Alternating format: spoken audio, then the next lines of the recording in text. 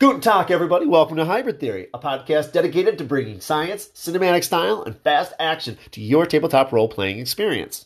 My name is Hugh Johansson, and today's episode is going to be a continuation of my Hybridizing 5e series, in which I take rules from the hybrid role-playing game and implement them in the 5th edition Dungeons & Dragons game that I'm currently directing to resolve an issue or solve a problem that I'm having by running that system.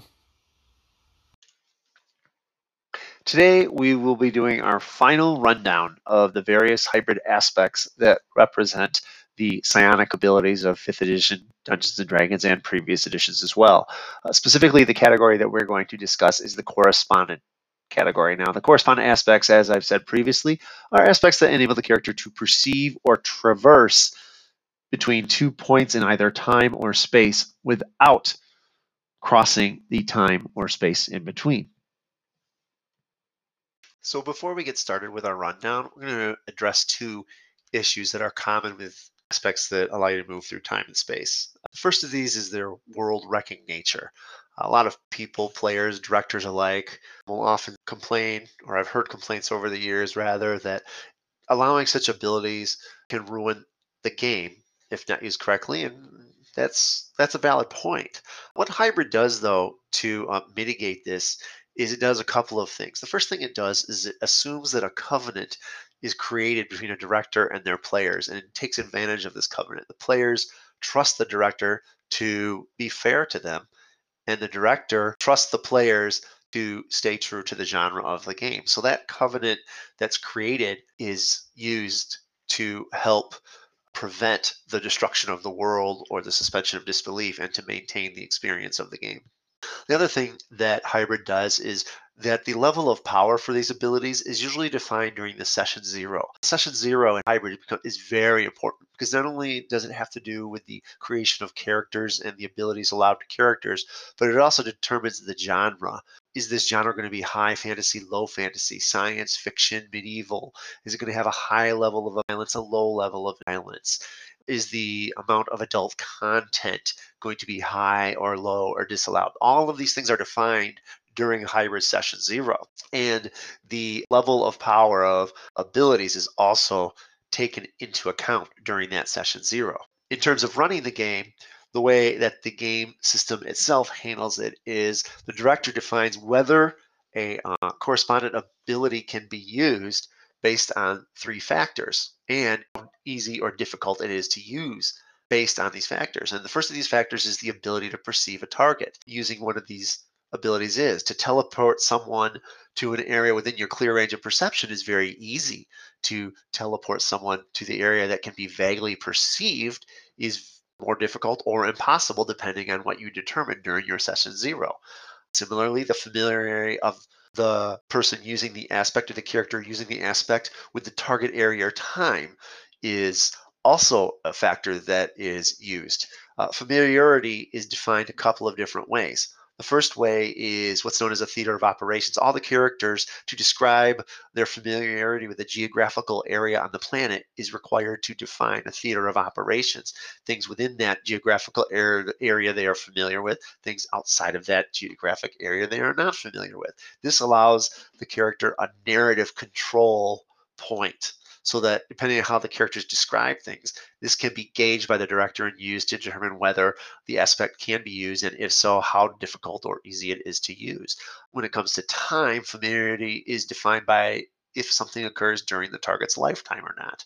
Now, during the past, it's very easy to determine, but during the future, because it's assumed that characters have an infinite number of timelines, that's left up to the director's discretion. Does the character with the director to determine whether somebody or a target can go forward or not. Finally, the willingness of the target is always taken into account. Whenever an aspect of any type is used on a target, the character's willingness is always taken into account with the difficulty rating of the task roll. So that's the first item of discussion that I wanted to go through. The second item is the nature of time. Now, it's common in a lot of genres of games, movies, books, media to play with the idea of paradox. And you can do that, but this can run into challenges when you're running the game. Similar Questions that are often raised are can characters change their fate, or are they destined to perform a certain action? Of course, hybrid assumes that all characters can do whatever they wish, that their fate is determined by their own actions. So, by forcing characters to be fated on their one timeline, also runs against the idea, just as the idea of paradox runs against the idea of this nature of time. Hybrid addresses these issues by viewing time as an infinite number of timelines going through an infinite number of points, just as you learned about in geometry class in high school.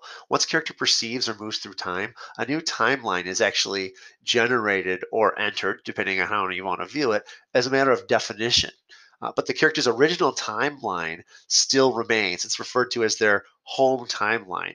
And the point in time in which the character leaves their home timeline is referred to as their now point. A character remains connected to their now point at all times. Even if they go to a point forward or backward in time, they always remain connected to their now point. This prevents paradox. When a character goes back to the past, they can actually run into themselves because you're coming from another timeline. You could chop that version of yourself's arm off and it has no effect on you because you've created a new timeline in which there are two versions of you.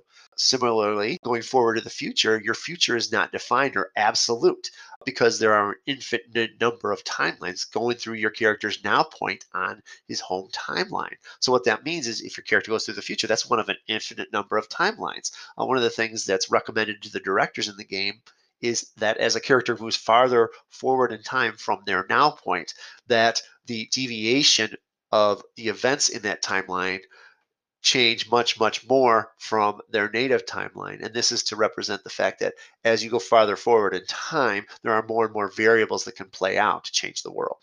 So, the nature of time and the world wrecking nature of these correspondent aspects are both addressed in the game rules with flexibility, the covenant between the players and the directors, and the definition of familiarity and ranges of perception.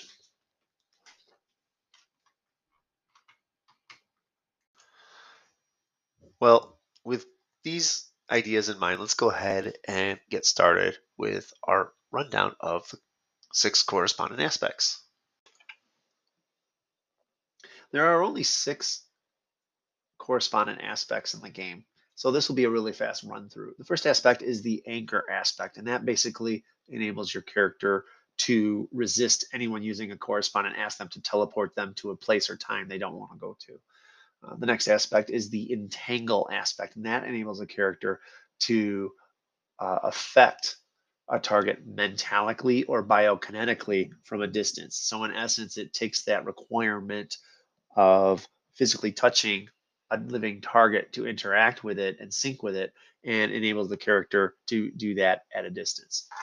Next aspect is the far sense aspect, and that enables a character to perceive a distant location. Again, it's kind of like your classic clairvoyance, only it's not limited to a single sense. It's all of your character's senses. If your character can perceive ultraviolet in their current, then they can perceive ultraviolet when they are using their far sense. If they can see in the dark, then they can see in the dark. If they can smell, they can smell. If they can see, they can see. They can taste, they can taste. So all of their perceptual abilities can be extended to this distant location. Similarly, there's the time sense aspect, which is basically the same sort of aspect or same ability, but instead of moving to a different place, it's the current place, but in a different timeline. The next aspect is the jaunt aspect, and that's the classic teleportation that you're used to seeing or hearing. We've already talked about ranges on that. And finally, we have the slide aspect. The slide aspect enables a character to move themselves or a target back and forth through different points in time. Now, we've already talked about the concept of the now point. One of the things about this aspect is there are two modes to it, a forward mode and a backward mode. If you take only one of these modes, then one of the interesting things that you run into is if you take the back mode, you can only go back in time, which means you can continuously go back, but you can never go back to your original now point. That doesn't mean that your connection to your now point disappears. All that means is that you can't take advantage of it. Similarly, if you have the future mode of this aspect and you wanted to go backwards to your time, your now point, you can't do that either because you've only got one mode of the aspect. So to make that aspect really, really effective, or to be able to bounce around effectively, you actually have to buy both modes of the aspect. That forces some decisions on the character and can have a lot of interesting effects on the dynamics of the story. What if your character goes back in time 15 or 20 minutes and they're never seen again? That can happen. So requires some decisions and some thought during the character creation process. But that's the 6 correspondent aspects. If you have any questions or wonder why I don't have more of them created or things like that, or you want to suggest new aspects, or give some nice constructive criticism, or have a nice discussion about these types of aspects, I'd love to hear from you. So reach out to me at hybrid.etagamingengine@gmail.com, and let's go ahead and have a discussion. Well, that's about all I have for you for this episode. I'd like to thank you all for taking the time to listen. Sincerely hope that you find something here that was inspiring for you, something you can take back to your own gaming table to really kick up the excitement a notch and make it your own. Remember, when you find something in a tabletop role-playing game you're playing or directing that stifles your creativity or slows down the action, there's nothing wrong with flipping the script. Until next time, stay safe, keep on gaming, and take care.